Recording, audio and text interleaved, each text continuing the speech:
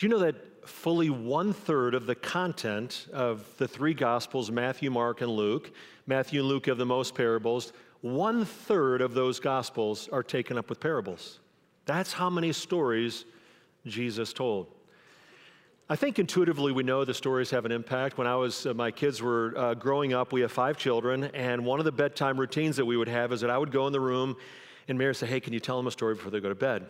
And you'll see why she stopped asking that sometimes. But anyhow, so I'd go and the lights would be off. I'd be on the floor and I'd say, hey, so let me tell you a story.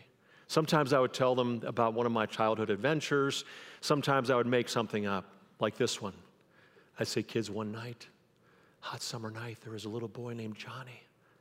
And Johnny's friend Alex said, hey, Johnny, guess what I found? My dad's lighter. Do you want to make a fire with me? And so they went out behind the garage, and behind the garage they found some paper and sticks and wood, and they tried 3 times and finally the lighter lit, and they lit the papers, and then the stick started on fire and the wood. But that's not all that started on fire. You know what else started on fire? The garage started on fire. And the cars were in the garage, and their bikes, and the baseball gloves, and all of a sudden the fire was beyond their control. They didn't know what to do. I tell them the fire trucks came and all of that kind of stuff. And then I'd ask them, I'd say, so kids, what should Johnny have done when Alex asked him if he wanted to make a fire? No, he should have said no. And that just seemed to have a lot more power than saying, hey kids, fire can be dangerous, don't try that, all right? The problem is that Mary would go, you're not helping the kids to fall asleep. Like they're still nervous that Johnny is outside behind our house and our house is going to burn down tonight. And so I had to learn to tone down the stories a little bit. But the kids still talk about, I'd always finish up and I'd go, and that's the end of the story. And they'd always go, Dad, can you tell us just what? Just one more story, Dad. And we'd tell them one more story. And the kids still talk about some of those stories that I would tell, because stories have a way of impressing something on our hearts that just didactic teaching, making a statement of a principle, doesn't quite have. And Jesus knew this, so Jesus, in so much of what he taught us about his kingdom, about what it means to live life under his leadership, he told those through parables. And so I want us to look at one of those stories that he told today. And the story that he tells, that we're going to look at today, he's telling a crowd of people. And in the story, he talks about the difference between living a meaningless life and a meaning-filled life. A meaningless, having a life where you come to the end of your life and you go, I have great regret. Like, what is my life counted for? Versus a life where you get to the end, and from either the end of your life's perspective or from heaven itself, you look back and you go, wow, God, you did way beyond what I could have ever asked or imagined. And the great thing is that by God's grace, it doesn't matter how you started. You might say, man, I'm not going to have like that kind of life. I've got a meaningless. You can transfer by God's grace and the power of Jesus Christ at any moment from a meaningless to a meaning-filled life. And I want to look at what Jesus says about that. So let's turn to Luke's historical account of Jesus, Luke chapter 8, third book of the New Testament. And if you don't have a paper Bible, the Bible app on your phone is a great place to turn. Also, there were notes on your way in, and those of you engaging online, you can just go to our website. You see the bulletin, and the notes are right at the top there. And while I'm mentioning you, I just want to say, grateful to have, I visited a couple of you in a nursing home, a residential facility this week. One of you never get out, but you engage every week, and I want to say we love you. We're really grateful, whether that's you or some of you are on vacation or people watching from around the States or even in other countries. Really glad to have you with us. And to those of you at Olmsted Falls, we love you as well. And the guys at Lorraine Correctional, today 8 of you are getting baptized. And we have a tradition here at Grace that we cheer on those who get baptized. And so it was really fun for me to sign the certificates for all of you getting baptized. We're so excited. Can't wait to see pictures. And maybe we'll get a chance, if we're permitted, to show those next week. But congratulations to each one of you. So let's just take a moment to look to the Lord before we dig into his word, okay? Lord, thank you for your grace. Thank you that you can change any one of our lives, and it doesn't matter how far we feel from you, Lord, that you can take, or maybe we feel we're caught in the grip of an addiction or some kind of pattern of sin, that, Lord, you can break those bonds. And so we just invite you by your Spirit, have your way in us today. Shape us. Lord, thank you for how you've been doing that. The guys at Lorraine getting baptized today, we bless you for what you're doing in them, and pray that you would just pour out joy into their hearts and direct their steps and give them strength as they seek to walk with you. Lord, thank you for Jessica, my sister who's going to be heading back to Senegal, and Lord, we pray that you would give her open doors, great team relationships, fluency in the language. Lord, would you surround her with your protection? We thank you for Alliance International workers who are here this week, and pray that you would continue to rejuvenate them, empower them for the work to which you've called them. And Lord, I've been moved, so many people here who are volunteering, Beulah on the Road Camp, the seminar this week to host so many missionaries, those who went to the Life Conference. And Lord, a lot of people here just making an impact in their workplaces, neighborhoods, wherever they go in the community, just saying, I want to treat people, I want to see them the way Jesus sees them and love them the way he loves them. So Lord, thank you for the impact that you're making through so many here. So we invite you to shape our hearts now as we look into your word. May we realize that this story includes us, that we're the characters in the story, Jesus, you told, and help us to engage in that way. In your name we pray. Amen. So one sunny afternoon, Jesus is on this hillside and he's teaching. There's a crowd of people. And they're interested to hear what this 30-something-year-old rabbi, teacher, has to say. And so let's listen into the story he tells here in Luke chapter 8, beginning with verse 4. It says, while a large crowd was gathering and people were coming to Jesus from town after town, he told this parable. A farmer went out to sow a seed, and as he was scattering the seed, some fell along the path. It was trampled on, and the birds ate it up. Some fell on rocky soil, and when it came up, the plants withered because they had no moisture. Other seed fell among the thorns, which grew up with it and choked the plants. Still other seed fell on good soil. It came up and yielded a crop 100 times more than was sown. And when he said this, he called out, whoever has ears to hear, let them hear. Like he wanted us to listen to what he was saying. Well, the first listeners had an advantage in this way. Almost every single one of them was engaged in farming in some way. Like that was subsistence living in that day. And so even while Jesus was teaching, there may have been a farmer, close by who was over there, and he was taking seed and he just, scattering it. And our facility team's going to love me for this. And he's scattering seed. And so Jesus maybe looks over and he goes, hey, there was a farmer. I want to tell you about this story about this farmer. And so he tells them, and these people survived by raising crops. But it's not hard for us to understand that when he says there are different kinds of soil that represent all of our hearts, that all of us are represented by one of these four. What's common to all of them is that they each receive the same seed. What's different, dramatically different, are the results. The first three all wind up in the same place. There's no crop. Like there's zero. There's no ear of corn, there's no tomato, there's no cucumber, whatever it is they're growing, there's nothing. There's no result from their existence. And you can sort of get an indication of what Jesus is saying about some people's lives. The last one, however, which gets the same seed, has this incredible yield. In fact, Jesus says 100 times more than what was sown. That's what he says in verse 8. So that's the story. 4 soils, same seed, different results. No impact for the first 3, dramatic impact for the 4. So you can see where Jesus is going. He's going to say, some people live their lives and there's no impact from their lives. In other words, you look back and you go, what was the meaning? What was my life all about? And there are other people whose lives have this dramatic impact 100 times more than what they could have ever imagined. Now, I'm glad the disciples didn't just nod their heads and go, yep, got that one. Totally understand it. They're like, hey, Jesus, we get the farming thing, but how does it apply to our lives? And Jesus tells them in verse 9, or they ask in verse 9, and in verse 11, Jesus tells them this. He says, this is the meaning of the parable. The seed is the word of God.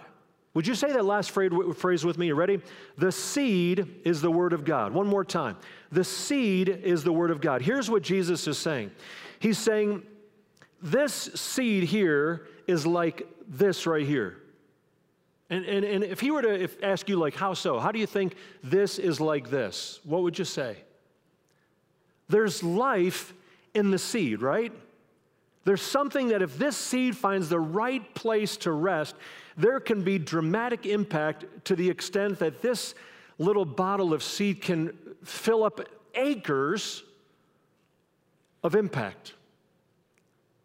And in the same way, it says this about the Bible. Hebrews chapter 4, verse 12 says, the word of God is, what does it say? Living and active. There's something about God's word is the seed. There's something about if this word finds its place, just like this seed, in a heart that's receptive, that there can be dramatic impact.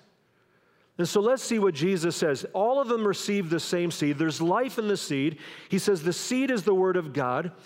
The difference is this. We all are one of four kinds of soil.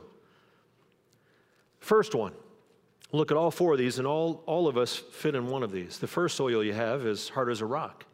Verse 12, here's what it says. Jesus explains this parable. He says, those along the path are the ones who hear, and then the devil comes and takes away the word from their heart. Who takes away the word from their hearts? The devil. So that they may not believe and be saved. They had soil that was about like this right here. This is a piece of concrete I found in the back parking lot that had fallen off and this is the kind of stuff you walk on, right? And Jesus is saying some people's hearts are as hard as this. In fact, it might be you. And I'm really glad you're here. You said, I came along because my significant other dragged me, or you're watching online because you're in the living room and they have TV on or something like that. Or maybe you know someone like this. Like when you talk about Jesus, it's like, there's like no response. There's just like, it's like spiritual flatline. And the good news, you don't have to stay here. But you know what happens? You know why a lot of people are here? Who's responsible for stealing the word? The devil. Here's what happens. The devil, the person like this will hear the word, and the devil will just start spitting out lies. Like we don't hear the devil say it, but he'll go, the Bible's like full of contradictions, don't you?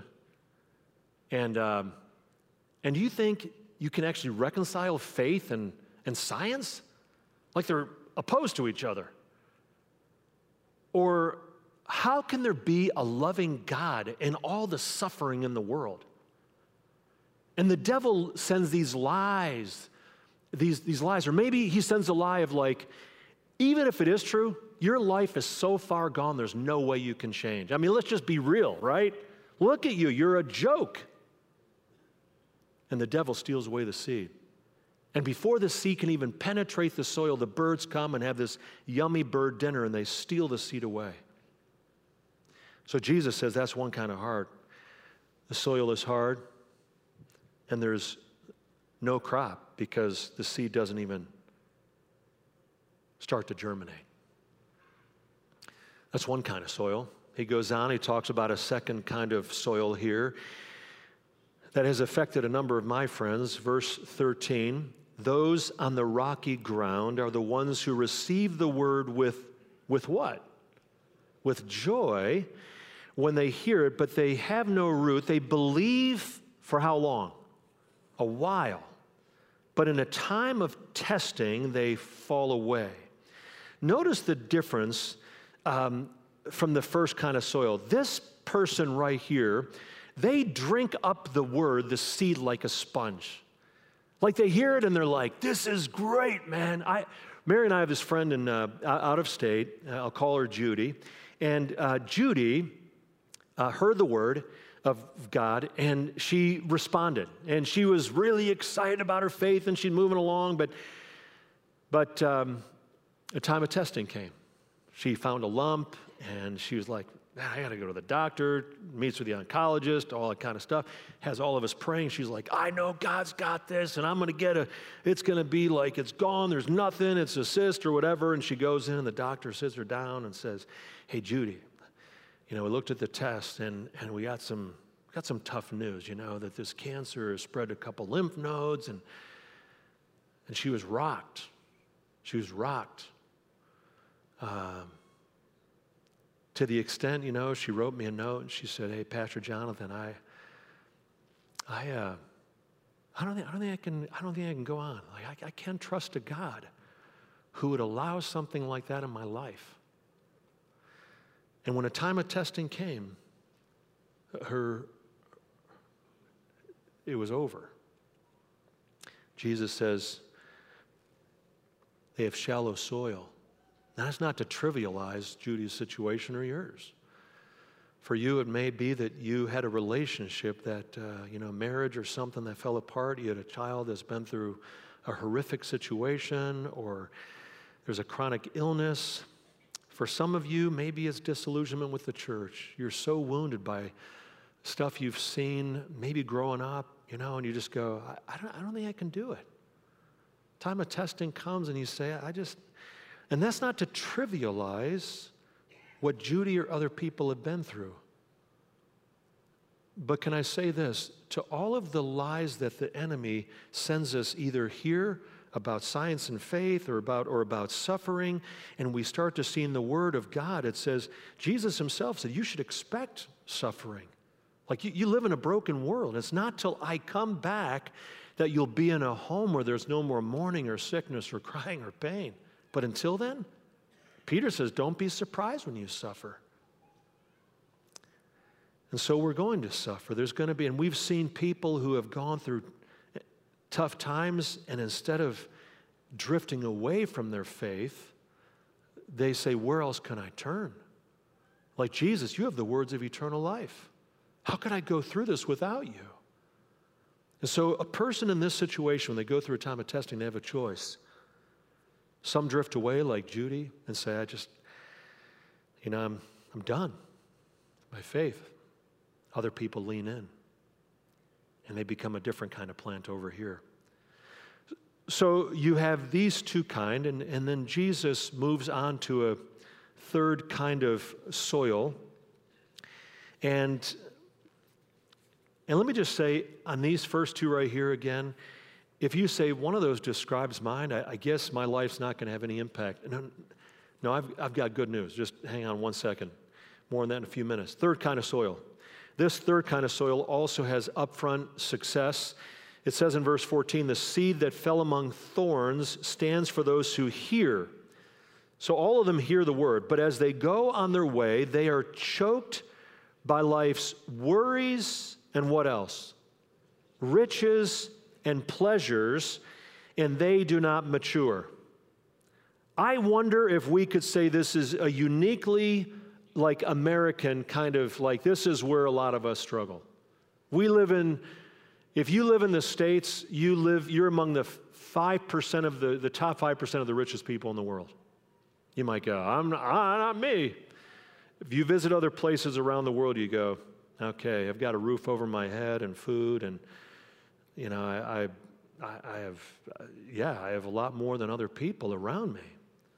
And Jesus says, so when we're blessed, here's what happens that he says it gets crowded. The word gets crowded out. You see this little green one in here? It's having a hard time here. Why? It's being choked. These people right here, it's not that they go, nope, don't believe anymore. They still believe. They might go to church every week. But their life with Jesus gets squeezed, crowded right to the side, the periphery of their life.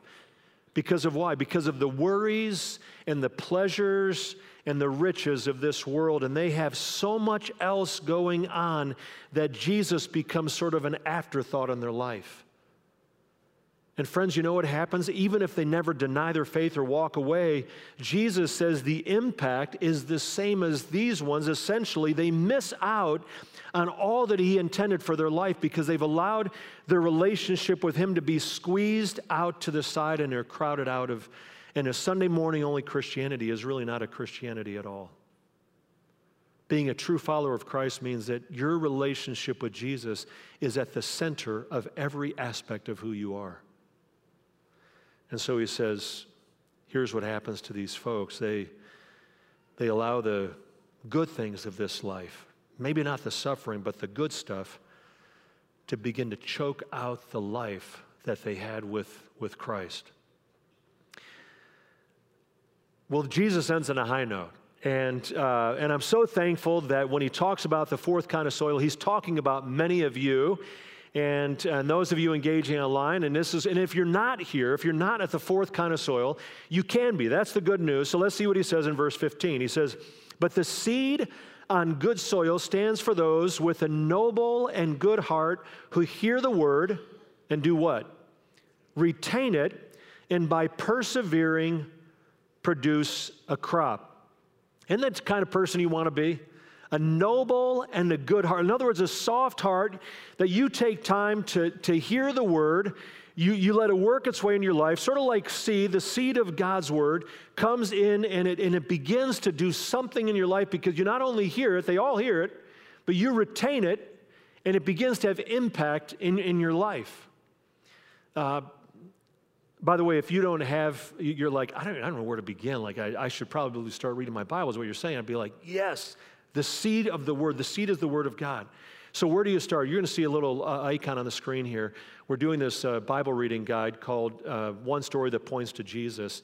And that is just a great plan. If you guys want to put that up there. But that's something that so many hundreds of people have been going through at Grace this year. And it's just been a great way to grow. Now, I want to just focus on 5 last words that Jesus says in the verse right there.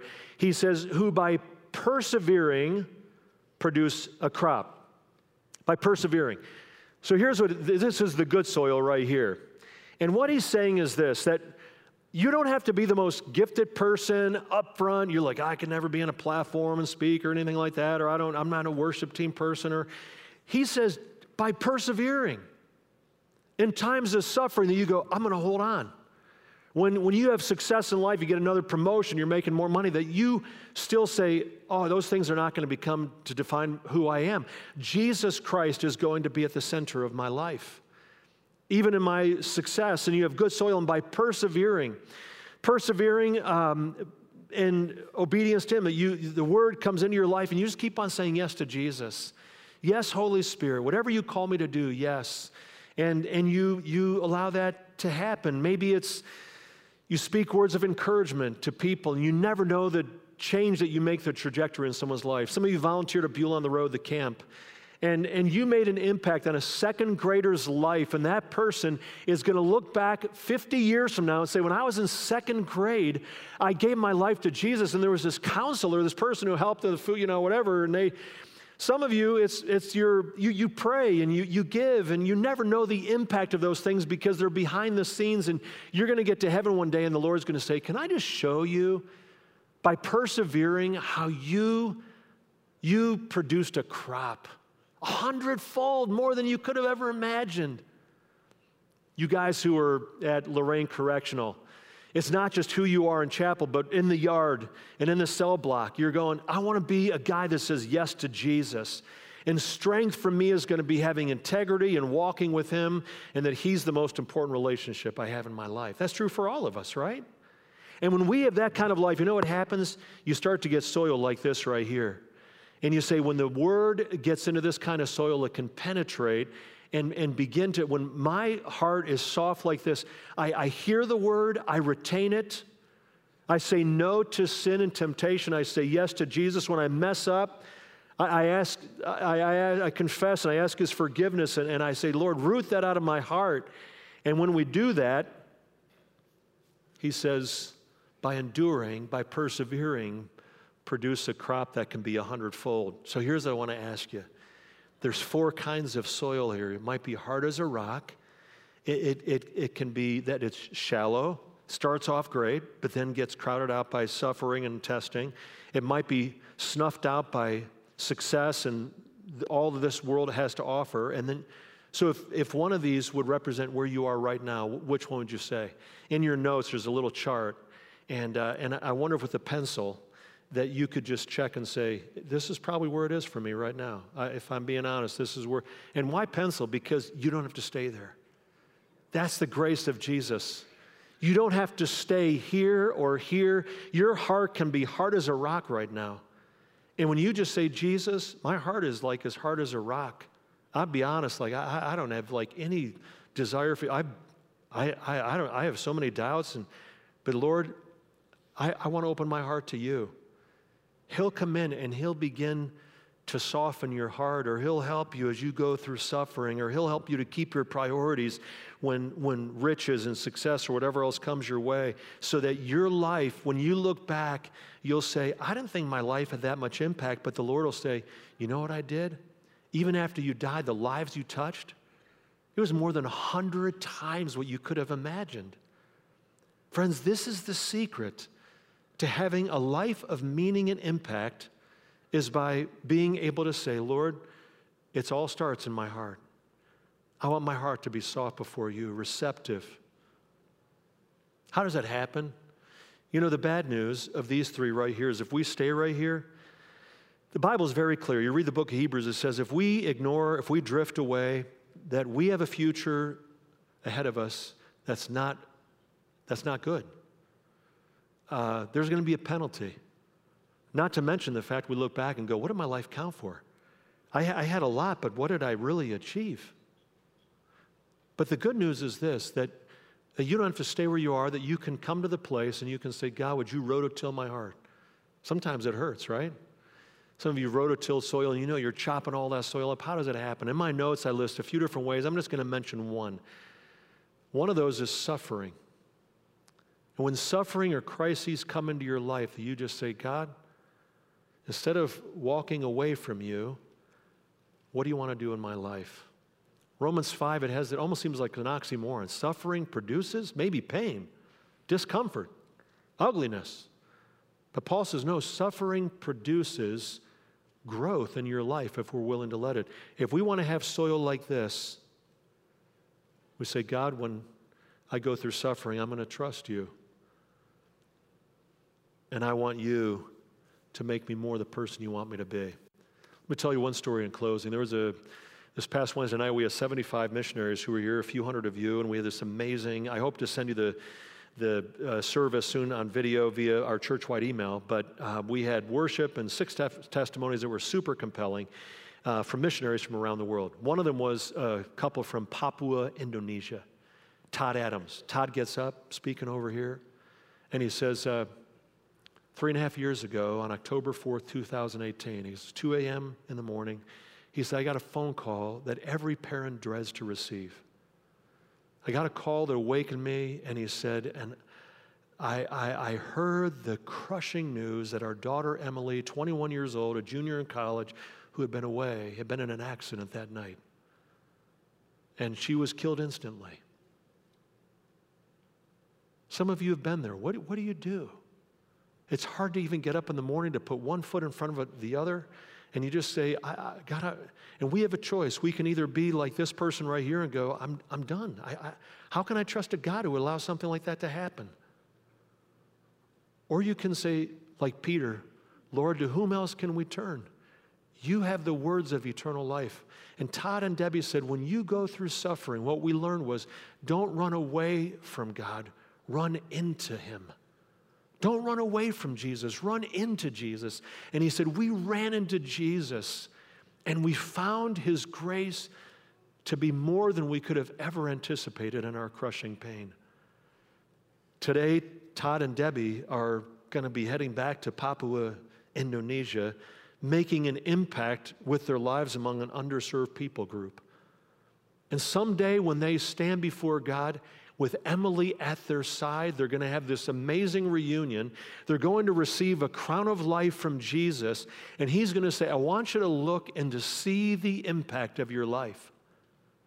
100 times what you could have ever anticipated.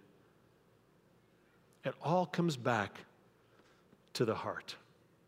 I wonder if you'd pray with me right now and just say, Lord, I want that kind of heart. Would you pray and let's ask him to do that in us? Holy Spirit of God, we invite you to have your way in us today. Plow the soil of my heart, Lord. Make it soft.